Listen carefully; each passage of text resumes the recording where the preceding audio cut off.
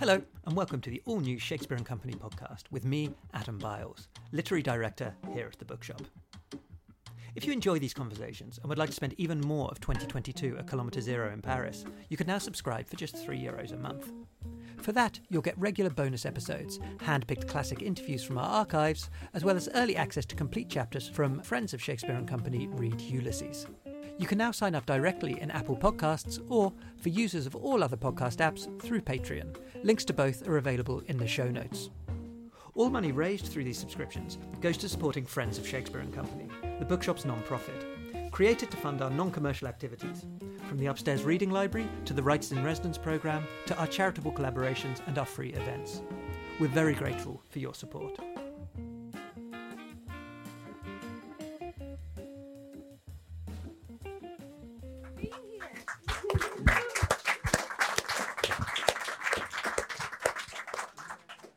Good evening, everybody.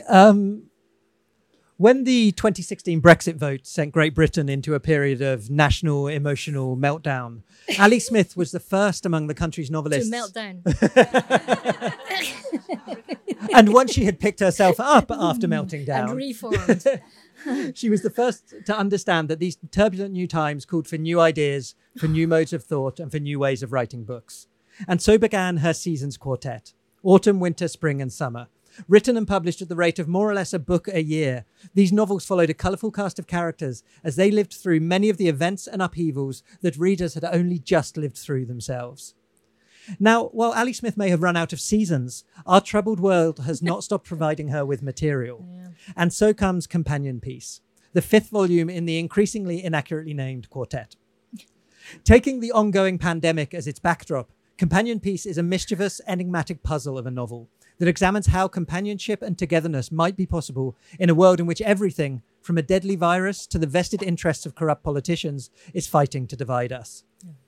Companion Piece also perfectly exhibits what is so radical about Ali Smith's project. For while these novels might be thought of as state-of-the-nation books, they don't strive to make sense of the political chaos, but instead do something much more profound. In peeling back the layers of history, compressing and extruding our experience of time, and unravelling the hidden meanings of words, they refuse straightforward explanations and instead set about reinvigorating the soul. Ooh. They also serve to remind us, despite how it might sometimes feel, despite how useful it is for certain people to convince us otherwise, that our lives are rich and textured and many-layered, and that by engaging our imaginative and creative forces, as well as our compassion, we might just make the world a better place. Ali Smith, welcome to Shakespeare & Company. Oh, Adam, thank you so much. Thank you, everybody. It is a total dream to be here. It feels like a dream. It's a dream to be here. When you said the thing about, reaching out at the time when we knew that our beloved bookshops might be in trouble, there wasn't even a question. I mean, one of the most, if you could say there were any exciting things that happened in COVID, one of the most exciting things was the real impetus and to go to an independent bookshop that everybody felt, and the impetus to read, and the impetus to want to think beyond Netflix. And not that Netflix isn't great, because it is, but we knew at that point that there was something more and something else we wanted, and the book trade, as it were, was so much more than a trade, and that we knew its worth, and we knew what was worth what to us then, all over again, if we had forgotten. I am so honoured to be here. Thank you, Sylvia, for that lovely introduction. Thank you, Adam, for that lovely introduction. I hope that's true about the soul. I read this fantastic quote in Orwell, one of Orwell's essays about a month ago. He was quoting Marx. Marx said, just before he says the thing about the opium of the peoples, he says that religion is the sigh of the soul in a soulless world. And Orwell picks up on that, and he kind of suggests that sigh of the soul in a soulless world, as it were, is what reading is about and what art is about, and that we pull always towards the soul, because there is no such thing as a soulless world if you pull towards the soul. So I was really interested that Orwell had seen the sigh of a soul in a soulless world. We knew it when things were forcing something that felt isolated and impossibly existential on us. We pulled towards the soul.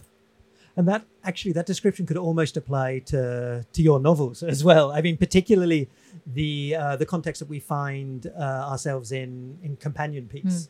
So your previous book, Summer, did sort of take in the beginnings of the pandemic, but where we find ourselves here is deep in COVID, deep in the sort of the series of rolling lockdowns and opening up, and in a weird kind of way, in the middle of sort of a world encompassing event, but in which many of us experienced it very isolated. So I'm curious, could you begin by just talking about what it was about this particular world historical event, the context of the COVID pandemic, that made you realize you had to continue essentially the quartet?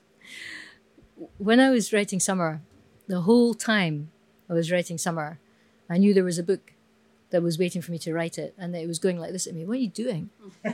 Why are you writing that book? Why aren't you writing this book, this wild thing? And it was kind of over here while I was writing, and I could feel myself frustrated at myself for writing Summer. And so I'm in two minds about Summer as a novel. I think, and also I think one of the reasons I'm in two minds is that I felt very frustrated as the kind of person who kind of wants to ask of form to open, that a closure was happening in the seasons. That the seasons were coming round and there were 4, and that was it. Bang. There are 4, and of course there is no closure with seasons, except there is. If you look at global warming, there is. So questions of closure that come through the quartet were kind of not just playing in my mind, but actually annoying me. And the thing that was really annoying me was this wild book over here going, you don't know what I am yet, but you're not doing me. Why aren't you doing me? What are you doing writing that? So I finished Summer and I gave it to Simon, and then I knew there was another book. And I was writing Summer while COVID was happening to us, literally while it was opening on us. I started writing it in January, and it just started to happen in January. We already pretty much knew that something was up, and then it wrote itself into Summer as I wrote Summer. It was a kind of parallel writing experience as COVID grew around us and isolation happened. But I didn't really get a choice about companion piece when I came out of Summer, and I thought, okay, so is there a book? Is there another book that's something to do with this but nothing to do with it? How could a book be both something to do with those 4 books and then nothing at all to do with those? I felt like there was like a, when homeopaths take an essence of something and that's the thing they give you to make things supposedly better, and it's a tiny, tiny essence. I thought, I now think that this book is that essence of, if you liquidize the quartet right down to its essence, and then you drop that essence into a glass of water, then that book would be the glass of water. There's something in it that was absolutely formed by the essence of the seasonal books, and that, I think, partly because I knew there was this wild thing that made me want to open form rather than close it, and to open this notion of a cycle, so that there wouldn't be a. There's a Celtic notion of the snake whose tail is in its mouth, and that's eternity. The snake with the tail in its mouth just goes round and round and round, holds its tail in its mouth. That to ask that snake just to open its mouth and let the tail come out for a moment, was this book, I think. And then I don't know where does it come from? I don't know, but I knew that I began to be interested in what happened in the plague years. Partly because we were all thinking about the plague years, because we were deep in the plague years. And I began to think about the ways in which in the UK, in UK history, the plague decimated places so fully and so kind of destructively to the barons who needed their workforce that they put new laws in place, the poor laws, to keep people in place so that they couldn't move around. And I was thinking, God, there's a connection between freedom of movement then and freedom of movement now.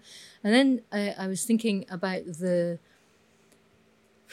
what it would have been like for a person who made things to make the letter with which you branded a person who was caught moving around where they shouldn't.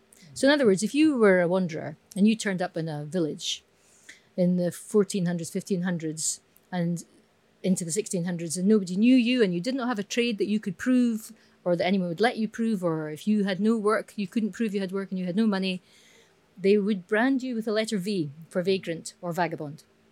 Here, sometimes on your face. And there's a whole trade in letters. I mean, there was S for slave and R for rogue and A for affray if you had a fight, and various other alphabet letters. And I began to think about the artisans, the people who made things, who will have made those letters. And then I began to think about the notion of letters anyway, and the randomness of the way a word works with another word put together from random letters to make meaning. And then that phrase that's at the core of this book came into my head. The phrase is a question. It's curlew or curfew. The difference between two words is one consonant. The difference between the meanings of the words is life and movement and freedom and wildness and control. And then the book just started, and I just went with it, and closed my eyes, and there was a book.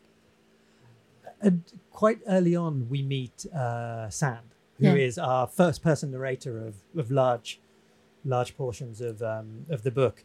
And what when we meet her, we have a sense of, this is something which I think applies to her, but also to a lot of the characters in the book, is nobody has come through the last few years unscathed, in a sense. So Sand is an artist, and we'll talk about her particular art in a minute. But there's a moment where she seems to be at the beginning losing faith in her work, losing faith in her life, in her decisions. And she said, in fact, so much had shifted that I was pretty sure I wasn't the person I'd once been. And that really resonated for me, because I think it's something which a lot of people at this particular point, after the years we've lived through, whether that be the turbulent political years or the more recent years of the pandemic. And so it feels like, as you talked about the seasons as kind of an opening up. And it feels like almost like at the beginning you are posing a question of how Sand might potentially extricate herself from this situation. Who here feels like the same person they were before COVID? We've all changed. Something fundamental has changed in us all. A fundamental understanding about mortalities and worth has changed in us all. And we've seen the world change around us. We saw it change overnight. Oh my God, the world changed. It could change overnight. The fact that that things could be organized so very quickly to change, it blows us all away, because actually we can change things. We can do it that fast if we want to. We can change this world. It can be done, and we can work together, and we can pull off this thing together that is good for all of us together. Meanwhile, division. And the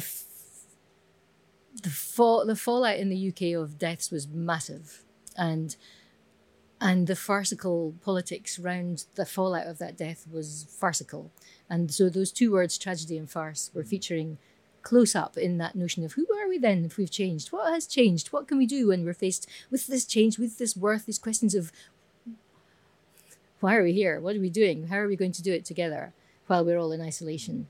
And we were beginning to understand that. And yet there's these two words, tragedy, farce, playing at the back. I think with this book, it is about the ways in which we went to the depths of a despair of isolationism. And when I use that word, I mean it personally, but I also mean it nationally and internationally, because the big questions are now who gets to move where in the world, if we ever get to move outside our houses. Again, was one of the questions of lockdown. How do we even live with other people? And who crosses the threshold? And how do we cross our own threshold? And then the wider questions of what a threshold is, what a border is, who gets to belong, who doesn't get to come in or to go out. And those questions all in the air. Coming down, as it were, to the main question of identity and the larger question of world identity. All hanging around the story of a medieval lock made by an anonymous medieval blacksmith. History locked. How do we open it?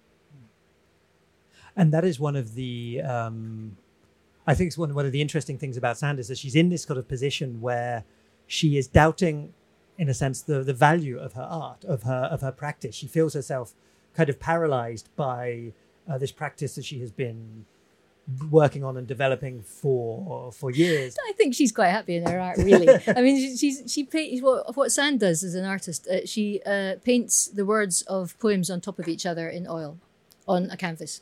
So she takes a poem, and then she paints the first word, and then she lets it dry, and then she paints the second word, and she lets it dry. And if any colours turn up in the poem, and she uses those colours to paint those words. And then if another colour turns up, she changes the colour and paints it on top. So she gets this block of colour that just, gets more and more like a kind of club sandwich of words. And as her father says to her at one point, you can't even read the poem. Why are you doing this? This isn't even, why do you think it's art? You're just this stupid hobby that you say, is your life. What are you doing? You've wasted your life. You're supposed to be a clever person and you went to university and you've wasted your life. She's like, the whole point is all the words are there. You just can't see them, but they're there. They're all in there. That's what that, and they have this argument about whether or not it's worth, what she's doing is worth anything. And of course she thinks it's worth something. Of course it is. Actually, it would be really good to try to make one of those pictures and see what it looks like. I imagine an actual tangible slab of oil and colour, which it does actually look like a piece of extraordinary nourishment, which, if you know or you don't know, it doesn't matter. All the words are there of whichever poem she's decided to paint. And at one point in the book, she thinks, I think I'll paint a novel. How long would that take? It'll take a long time. Would I start at the beginning or would I start at the end? And starting at the end, you get to the beginning, so there's a hope in that. But starting at the beginning and getting to the end, there's a complete. And so all these questions are kind of what it is we make of ourselves, of our lives, and of the things which have mattered to us in terms of words and meaning. Yeah. And I guess in the way that artists and writers can be called upon to help others as well, because there's an old friend from her past, or an old acquaintance from her past, kind of calls her up and essentially sort of inducts her into this mystery of the Boothby Lock, as you mentioned. It actually comes to her for help, and that in a sense seems to catch Sand a little bit off guard, because I suppose after years of perhaps people not expecting people to come for an artist's help, suddenly there's this person who's saying, because of who you are, because of your, you have followed this artistic route, you might be able to find answers where I have failed. What do you do if an acquaintance, if you're in a bad way anyway, and your father's in hospital and the phone goes and you're scared to answer the phone in case there's something horrible about your father on the phone, but you pick it up and it's not the hospital, and they're on the phone, there's a person that you sort of knew back at college, you didn't even like each other. In fact, you really didn't like each other, but they're asking you something. They ask you a mysterious question. Do you go with it? Do you go with that phone lighting up in the dark in a room? Do we engage? Or do we not engage? And what is the point at which we decide to engage? And what happens when we do decide, across whatever the border is that we've made round ourselves? What happens when we cross that? I think all those questions are kind of at play in that. Yeah.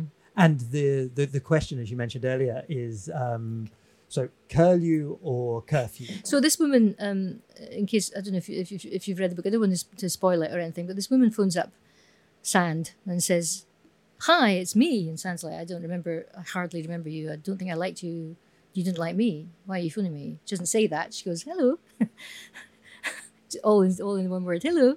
And the woman says, okay, so I was accompanying this medieval artifact, late medieval, early Renaissance artifact, through customs, and they stopped me and locked me in a room, and I couldn't get out of the room, and there was nothing in the room. There was no handle on the door. There were no windows. There was just me, and they left the lock with me, and I couldn't contact anybody. And then I heard a voice say, curlew or curfew, you choose. And I don't know what it means, and now I can't sleep. Do you think this person who's phoned you up is winding you up? Do you think this is a scam of some kind? Do you think it really is a real question? Is it a philosophical thing happening? Do you respond or not? I'm not sure what curlew I would do, or curfew. What would we do? What do we do? I would like to think I would respond, but I think it also takes a certain effort of will, I suppose, on the effort of will to cross isolation. Yeah. And so just to talk a little bit about the two images. So the curlew, which I must admit was not an animal I was particularly familiar with, and looked it up online, and it is one of the most beautiful specimens. Curlews. Who doesn't know what a curlew is? Okay. A curlew is a quite large bird with a very, very, very, very, very long beak. and they are all over Eurasia, and they're more international than that, and they are sometimes local migrants and sometimes international migrants. They do both, and they fly with such grace that you cannot believe it for a bird with such a very long beak and such a sort of turkey-shaped body. They are so graceful, and they make a noise like this, curlew, curlew, curlew, curlew, curlew, curlew, curlew, curlew, and they bring up their babies. Their babies are born, and the babies start eating immediately. They don't need any looking after. The parents keep them around them for a couple of days, and then they're off into the... Which is why curlew babies get eaten a lot, because other creatures prey on them because they're out in the world almost immediately. They're the most extraordinary birds. More than that, I didn't know this until I started writing this book. I knew almost nothing about curlews, really. I knew a line of Dylan Thomas's poetry. Now, curlew, cry them down to kiss the mouths. Cry me down. Now, curlew, cry me down to kiss the mouths of their dust. He's singing it about a graveyard full of lovers who are dead and are now just ash and ground. And he says to the bird flying above him, cry me down to kiss their dust. It's such a beautiful thing. And when you hear a curlew, something extraordinarily haunting happens. And because of that, they have been revered through our culture, our aesthetic culture and our religious culture and our folklore culture has understood the importance of the curlew. The curlew turns up in one of the earliest of the Old English poems, The Seafarer. The seafarer in a boat by him or herself hears a curlew, and says into the ether, into us all the centuries later who are still reading the poem, my only conversation is with curlews. Of course, it's not, because they're having a conversation with us. So the curlew is this magic bird who makes this dialogue possible almost across time. The curlew was also revered for being a pilgrim bird, because curlews because they had such a long beak, people originally thought they wouldn't be able to eat anything. How could they? They had such a long beak, they probably just ate air. So they were particularly pure. And if you ate them, they tasted pure. So the people ate them. They ate so many curlews. They'd stopped eating curlews only in 1948 in the UK. Curlew pie is apparently delicious. I don't know. Anyway, they have entered religious lore because they were seen as this moment of numinous connection. If you saw a curlew or a curlew looked at you, either it was an omen, which could go one way or another, but it was also a notion that God had just tipped you the wink. People have invested the curlew with this kind of meaning. Also, there's these stories of saints who would lose their language, and a curlew would bring them a holy book and drop it at their feet, or would fish a book that a saint had dropped in the sea, out of the sea, and bring it back to the saint, and so on. So the curlew has, as it were, accrued meaning for us over the years, and now the curlew is in curfew. The curlews are dying. They're dying by half the number every year disappears. So again, what a revelation of where we are and how we're not looking after our species and how we need to, and how farming techniques have pretty much almost killed off this extraordinary bird who's been our companion through all these understandings and nourishments of various kinds over the centuries. Curfew. The difference between the two words is simply one syllable. The notion of curfew comes from the French, cover your fire. It was what you did at the end of the day to make sure your house didn't burn down and burn down the village. And curfew now means something utterly other, and we all know it all over again, all over the world, and are continuing to have to deal with notions of curfew. And the relationship, again, between the notions of time, control, who says you can do what, and who puts the border around whatever it is you're doing, and this extraordinary bird who stood for and stands for so much. Mm-hmm. What's the choice? I think one of the things with the curlew, when reading Companion Piece, it struck me as a very Ali Smith kind of bird, by which I mean it sort of, it seemed to be, the story of the curlew seemed to be doing what you do in so much of your writing, and which I think is so important. It's kind of excavating meaning, in a sense. So like looking at words, looking at how we understand things, and not looking for necessarily a definitive definition, but looking to understand the story behind a word and behind an idea to kind of enrich our understanding of the word, or in this case, the bird. You don't have to look further. far. You know what? You just look up a dictionary and you find the most fantastic things that words just do in etymology. Words are brilliant. They unpack themselves immediately. It's really, really exciting. I have to say about Curly, though, as I was writing this book, in the middle of it, I began to think, you call it an Ali Smith idea. I was just like, this is mad. What on earth am I doing? What is this thing about curlies? What does it want of me? I have no idea what it wants of me. So I was thinking about putting it in the bin, and you very nearly did. Meanwhile, while I was going, what on earth am I? What is this? What does it ask? What is it wanting? An email came in from Penguin. Someone said to me, would you like, Ali, to ask Paul McCartney a question?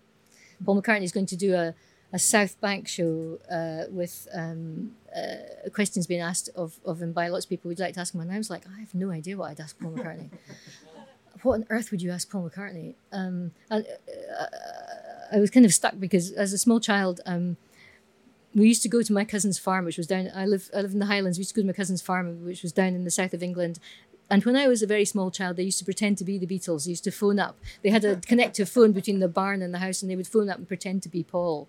So I was like, Paul McCartney. Me ask Paul McCartney a question. Actually get to to communicate with the person who never phoned me, but I always imagined did. Anyway, I wrote back and said, I can't think of a question. And then 2 days later, I thought of a couple of questions. And one was, would you ever re-release Give Ireland Back to the Irish, which is a song he sang very early on. And I thought this would be an interesting time to ask him about that song, 1970s song, Give Ireland Back to the Irish. Very simple little ditty tune, and the BBC had banned it. So I thought that would be a good question to ask Paul McCartney. But the second question I wanted to ask him was about his sheep that he lets grow to the end of their life cycle on his farms. So they don't slaughter their sheep. They take the wool, as you have to do with sheep, to keep them cool in the summer, and the sheep live and they die of old age, and they have their lambs, and the lambs die of old age, having had their lambs, and they have this kind of. So I thought I wanted to say, what's that like? That's great. I wanted to say that's great because I thought it was a lovely idea. Anyway, I sent these questions off, and Sam at Penguin wrote back to me, Sam Vigers, and he said, "We've missed it." And then 3 days later, he wrote, or something like that, he wrote and said, Paul has answered your question on his blog. So I went to the blog to see what the answer was. And Paul McCartney had not answered about Give Ireland Back to the Irish. I don't blame him. But he had answered about the sheep. He's like, yeah, we got the farm. We got the first of the farms in Scotland.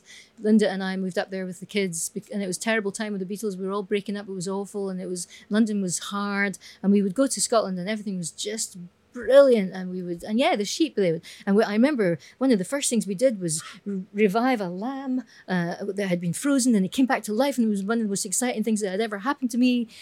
And then you see these birds flying over all the time, these curlews, and you've never seen anything like a curlew flight. It just flies across, and you just think it's so beautiful. You can't believe it, and you see it land, and you can't believe the kind of the technology and the beauty of it. And I was like, oh. There's a writer called Alan Garner. If you will know his books, The Owl Service and Elidor and he's a wonderful writer of primal stories. And Garner says that when something like that happens to you, when you think you're going mad, but something like that happens, it's a given. He calls it a given. It's a gift. And so I was like, I better listen to that and find out about curlews, and went with it. So the curlew stayed. Curlew was going nowhere. I mean,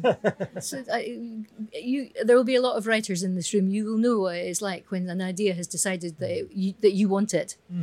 That actually you're like, why would I want this? When you can't, the argument, the dialogue between you and the question of why is where I think it's the kind of the gestation of a book. It's where it all comes from. It's like it's the point of life, the actual life force, You put me in mind of the Canadian novelist Robertson Davies. When he was asked, where do you get your ideas? He always replied, I don't get my ideas get me. That's it. That's exactly right. He's right. He was right. He's we think we are choosing and we are not. I mean, it's the same with the seasonal books. Years ago I thought I'd like to write books about the seasons. Said to Simon, what about if I do these books 2015, we spoke about it first, 2014, 2015, started writing them, and then they told me what they were going to be about, and it was about a time that books choose us. and you're stuck with it. And we have to work out the argument, and the dialogue between us is partly what makes the book alive. Simone de Beauvoir says a great thing. She says, you go into a book not knowing where you're going, and good, because if you knew the end, the book would be dead. Because we don't know where we're going. We go into the dark with what we write, and we just hold steady in the dark with it. Yeah. I'd like to stick with this idea of words and language and kind of an excavating meaning, because I think it's one thing that is significant in many different moments in Companion Piece about sort of this kind of, I suppose, tension between a word having a meaning and a word having a story which gives it a kind of a rich understanding and a rich meaning. And there's one moment, so Martina Pelf, who is this friend who gets in touch, where one of... you know what Pelf means? No. Pelf is an English word connected to pilfer. It means dodgy money. It's a great word. And we don't know, it's a word that we sort of recognise because of pilfer. It's something in us recognises it. And we know there's a question of self in pelf at the same time, because it holds most of the word self, the word pelf. And it's a great word. Yeah. But one of Martina's children, Sand gets to meet both of them. And one of them has started using the pronouns they and them. And one thing I think is particularly interesting about the way you handle this in the book is that I think this is kind of the character handles it for me. Indeed.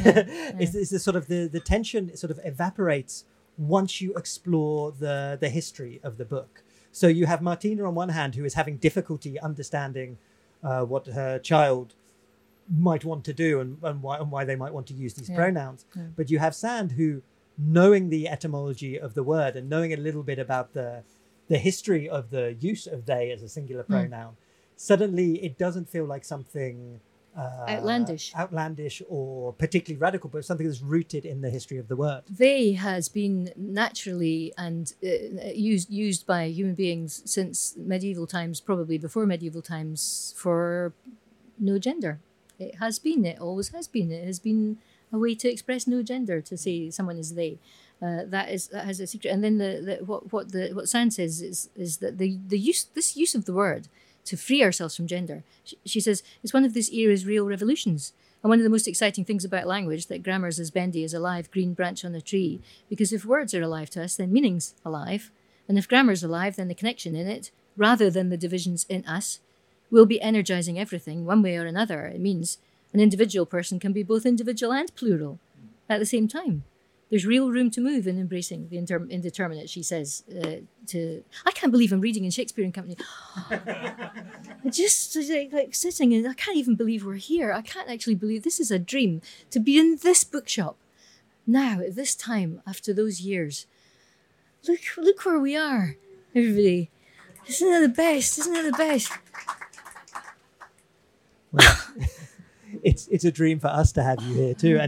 And if it's a dream for you to read, I'm going to ask you to repeat that dream, because you're going to read a little extract from the book, connected to language words, too. In fact, yeah.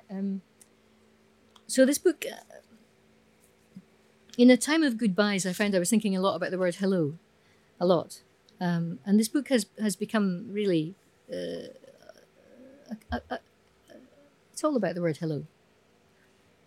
Hello, hello, hello. It's comparatively quite a recent word, but like everything in language, it has deep roots. In all its forms, the dictionary says, it's a variant of a word from Middle French, hola, a combination of ho and la, meaning something like, hey there. It might also connect to the old hunting cry, hello, for when you sight what you are hunting and shout out with excitement as you start the chase. Or perhaps it might be closer to the sound of the word howl, like when Shakespeare uses it in Twelfth Night as one of the proofs of love, when one character tells another that to prove this love she'd halloo your name to the reverberate hills, till there's nothing else left in the air or the world but the name of the beloved. Or maybe it comes from the Old English word heilen, which is a very versatile verb that can mean to heal and to save and to greet all at once. Or from another Old English phrase altogether, one that means may you be hale or may you be whole.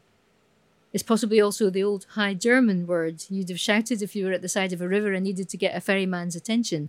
A form of it turns up in the rhyme of The Ancient Mariner by Samuel Taylor Coleridge, a poem about the terrible act and ominous aftermath of the killing of a bird, the fate of the sailor who kills it, and the deadly fate of his companions. First the bird comes playfully to their "Hullo!" and brings good sailing weather. Then the mariner kills it. After that, everything turns into deadly stasis. In the poem, after it, shout, "Hullo!" all they like. No bird comes. In any of its forms, hello can mean all these things. We say it to someone we've just met. It's a friendly and informal ritual gesture of greeting, whether it's someone we know or someone we've never met before. It can mean someone's surprised or attracted or caught off guard by something or someone, as in, "Hello, what's this? Who's this?" It can be a polite demand for attention. Imagine you're standing in a shop and the person you want to serve you has gone through the back, say, so you shout it. "Hello?" It can also suggest there might be nobody there at all. For instance, you've fallen down a well and are stuck at the bottom of it looking helplessly up at the small circle of light that's the rest of the world, and you're shouting it in the desperation and hope that somebody will hear, "Hello." Or you answer a phone call and you say it and nobody answers, or there's nobody there, so you say it again into the silence, more and more insistent each time. "Hello? Hello? Is anybody there? Are you there and you can hear me, but you're just not replying for some reason? Can you help me? Oh, now that's definitely caught my attention. What's all this then? What do you want? Yes, I'm here. Can you take me safely across in your boat? Are we anywhere near land yet? Please be well. Please don't be broken. Please get better. Be safe. I love you, and I'm going to plaster the universe with your name and my love. I'm on your trail, and I'm coming after you. Hi. Good to see you again. Good to meet you." Every hello, like every voice, in all the possible languages, and human voice is the least of it, holds its story ready, waiting. And that's pretty much all the story there is.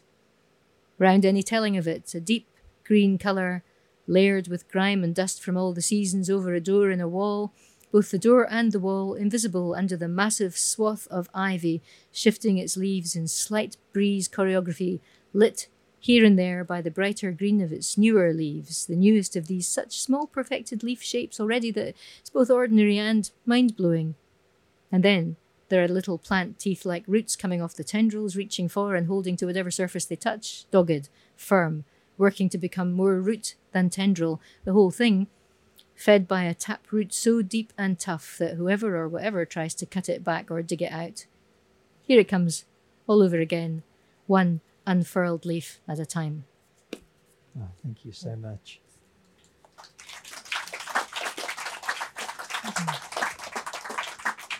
It also feels with the first kind of the opening gambit in reaching for companionship. And that is, I think, where I would like to leave things before opening to the audience, is on that subject of the companion, because obviously it is in the title of the book. And it's one thing actually that I remember quite a few years ago discovering the origins of etymologically in French being about like the person with whom you break bread. It's wonderful. Companion, your person with whom you eat, the person with whom you share what you've got to eat, the person who shares what they've got to eat with you.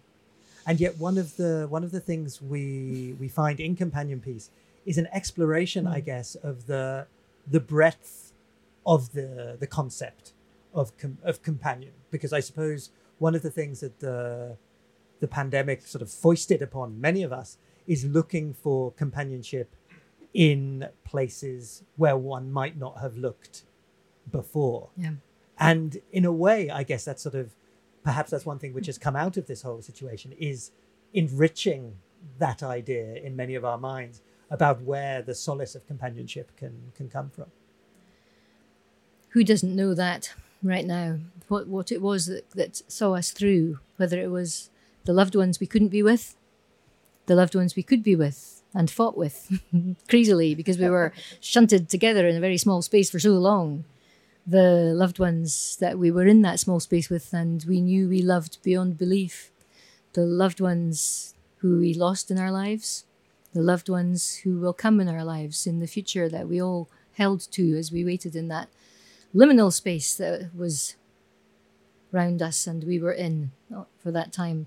the question of how we got from minute to minute, hour to hour, and day to day, and why, and why we would spend our time reading, why we would spend our time listening to music or talking nonsense or thinking how to make what we had left in the cupboard go, as far as it could in the time we had for as many people as we were in the space with.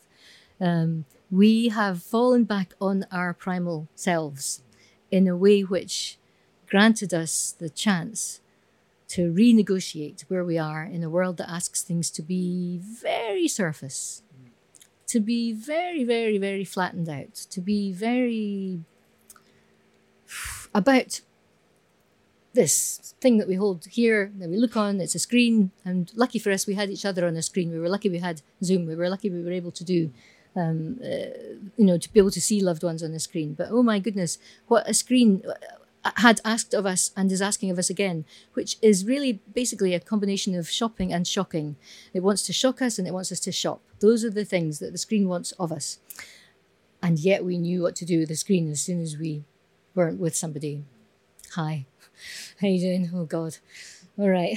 We know what we want. We know we want no screen between us. And those things, I think, are all, again, at play in the notion of how we will go forward now and how we can unlock ourselves from that lock-in that we all found ourselves in across the whole world and still are going to have to deal with because we haven't dealt with it yet. It's not gone very far, COVID, I know it's morphing and we're learning to live with it, but God knows what that means. We will find out.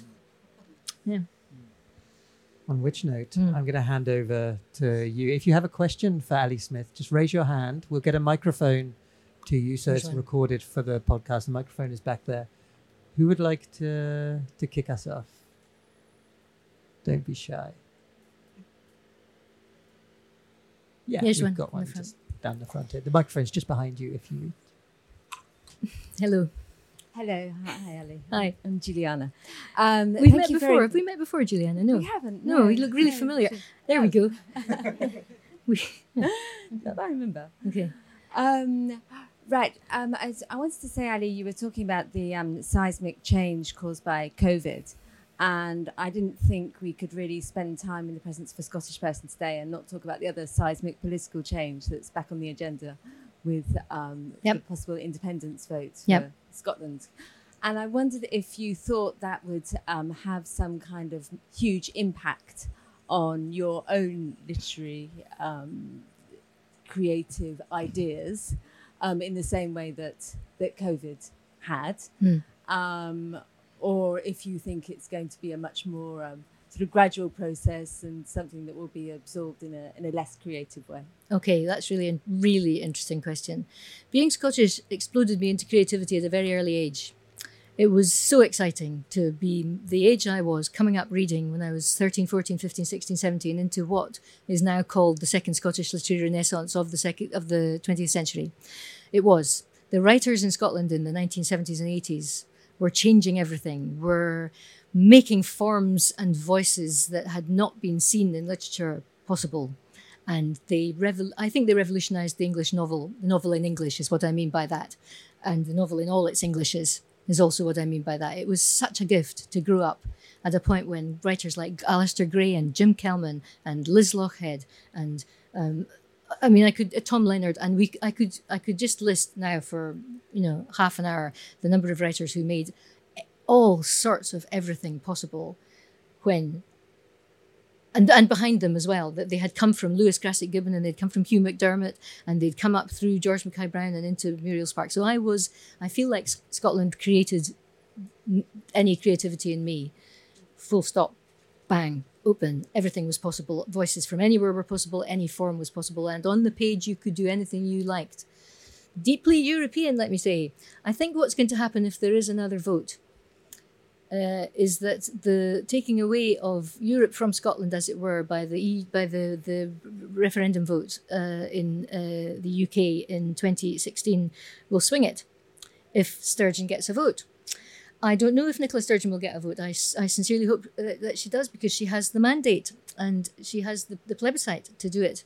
I don't know whether she will, because at the moment we have a government in the UK, in Westminster, who is more interested in division than uniting. One of the reasons that Sturgeon and the possibilities of a new referendum differ from that division is that she is interested in uniting with a larger unit. She wants to go beyond the point at which a border has been drawn around us all that we didn't think was there, and that actually had been taken away. We didn't think it was there in the first place, and it had actually been physically removed. The progress that happened when we joined the EU is now a massive question. Sarah and I went to Barcelona a month ago, and we saw we felt in the good folk we met the darkness of having been denied a vote. And it is dark. It's a terrible thing, and so I do not know what is going to happen, but I cannot bear the divisiveness and the division that we have had to live through over these past years. And I do not know what will come of it in the world at large as we go towards divisiveness all across the world. We are going to have to address this with a larger palette and a larger response. I think it all the time, because division is the oldest political trick in the book. It's what you do for power. You say, in fact, John Berger gave the best definition of fascism I've ever heard. He said, fascism is what happens when one people decides it can exclude another people, or decides that it can decide about another people. So it's all in the air. And I do not know what will come of it. What came of a Scottish Parliament was exciting, because again it allowed again this kind of exciting furore of creativity to happen. So a positive way forward will do that. A negative way forward is a waste of time. Yeah. Who would like to ask the next question?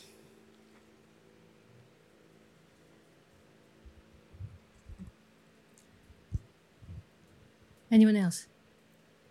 Oh, go on. Well, they're all very shy, it seems. So I will. I will ask one more in that case before we finish, and it's about, I guess, the project generally, the Seasons project, followed by Companion Piece, which seemed to sort of open up a sort of a new way of writing for you, a new way of sort of engaging with the world, but also engaging with books. Yeah. Does it feel open-ended to you? Is this now sort of the developing way that you engage with literature, or do you see yourself writing in, not that you were ever a conventional writer, but something in a more sort of, or we have your publisher here working in a more conventional way with a publisher like you did before the Seasons Quartet, or are you forever Did changed? I ever work conventionally? Did we ever? No. I'm lucky, and I'm lucky in my publisher, and who has cut me a lot of slack over the years for my unconventionality and made space for me against odds. And thank you, because writing Companion Piece was utterly liberating, completely liberating. I hope it's a liberating read. It was a liberating thing to do. And I don't know what's going to come next. And I know there's something, but I feel freed up from, as I say, when I was writing Summer, I felt the insistence of the form in a way that kind of like I was a balloon that had ballast and was pulling me to be steady. I had to be steady. The other books asked for it. The 3 books that had come before Summer asked for a steady response, which would address some of the things that had come up in those books. And at the same time, this other book was going, why? Why would it need that? Why would you do that? Why can you do this? That, why can't we do it? We can. And we must. And that's the open possibility. And that's what I hope arises from a book which starts in the dark and opens and works to open things which look like they are unopenable, and to ask questions about our own readiness to open. So I'm open to what comes next. And I have no idea what it is. Something. I don't know. I know it'll be about a way forward rather than a way backwards. Yeah. Thank you. Thank you. Adam. Just before we finish, I did also want to just mention something on a sort of personal note, is to thank Ali for her participation in our Ulysses project, which has just concluded. So they gave me Gertie. They gave me the I know they give me the best part of Gertie, where it shifts from Gertie's voice to Bloom's, so-called Gertie's voice to Bloom's voice. It's just the best. Couldn't have been happier to read that. Yeah, if you haven't heard Ali's reading, I mean, obviously we would recommend that you listen to the book from beginning to end. But if you don't quite have the time for that, do check out her reading. So as Ali said, from the Nausicaa section, yes. it's Gertie McDowell. It is the section also that got Ulysses banned in the United States for more than a decade because of its supposed obscenity. It was the section which Margaret Heap and Jane Anderson, two radical queer women publishers, and we talked a lot about this during the project, that without radical queer women, Ulysses would not exist. And so it felt like the perfect section to give to Ali to read. We discovered afterwards that it is her favorite section. And it is such a beautiful rendition. So if you haven't yet heard it, beautifully recorded by Sarah in our downstairs room,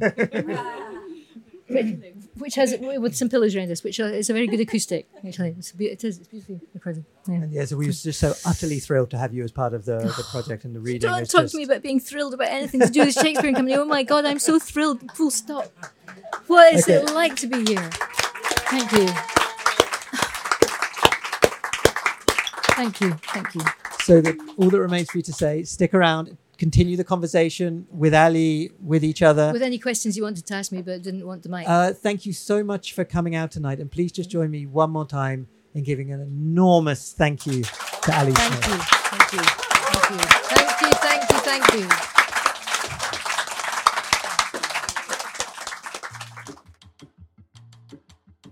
Thank you for listening to the Shakespeare and Company podcast. If you've enjoyed this conversation, it would be great if you could help us spread the word by reviewing or rating us in your favourite app, or just by sending the link to some of your friends. And don't forget, if you'd like even more from Shakespeare and Company, you can subscribe now through Apple or Patreon for just €3 a month. Production of this podcast is all done in-house here at Shakespeare and Company Paris.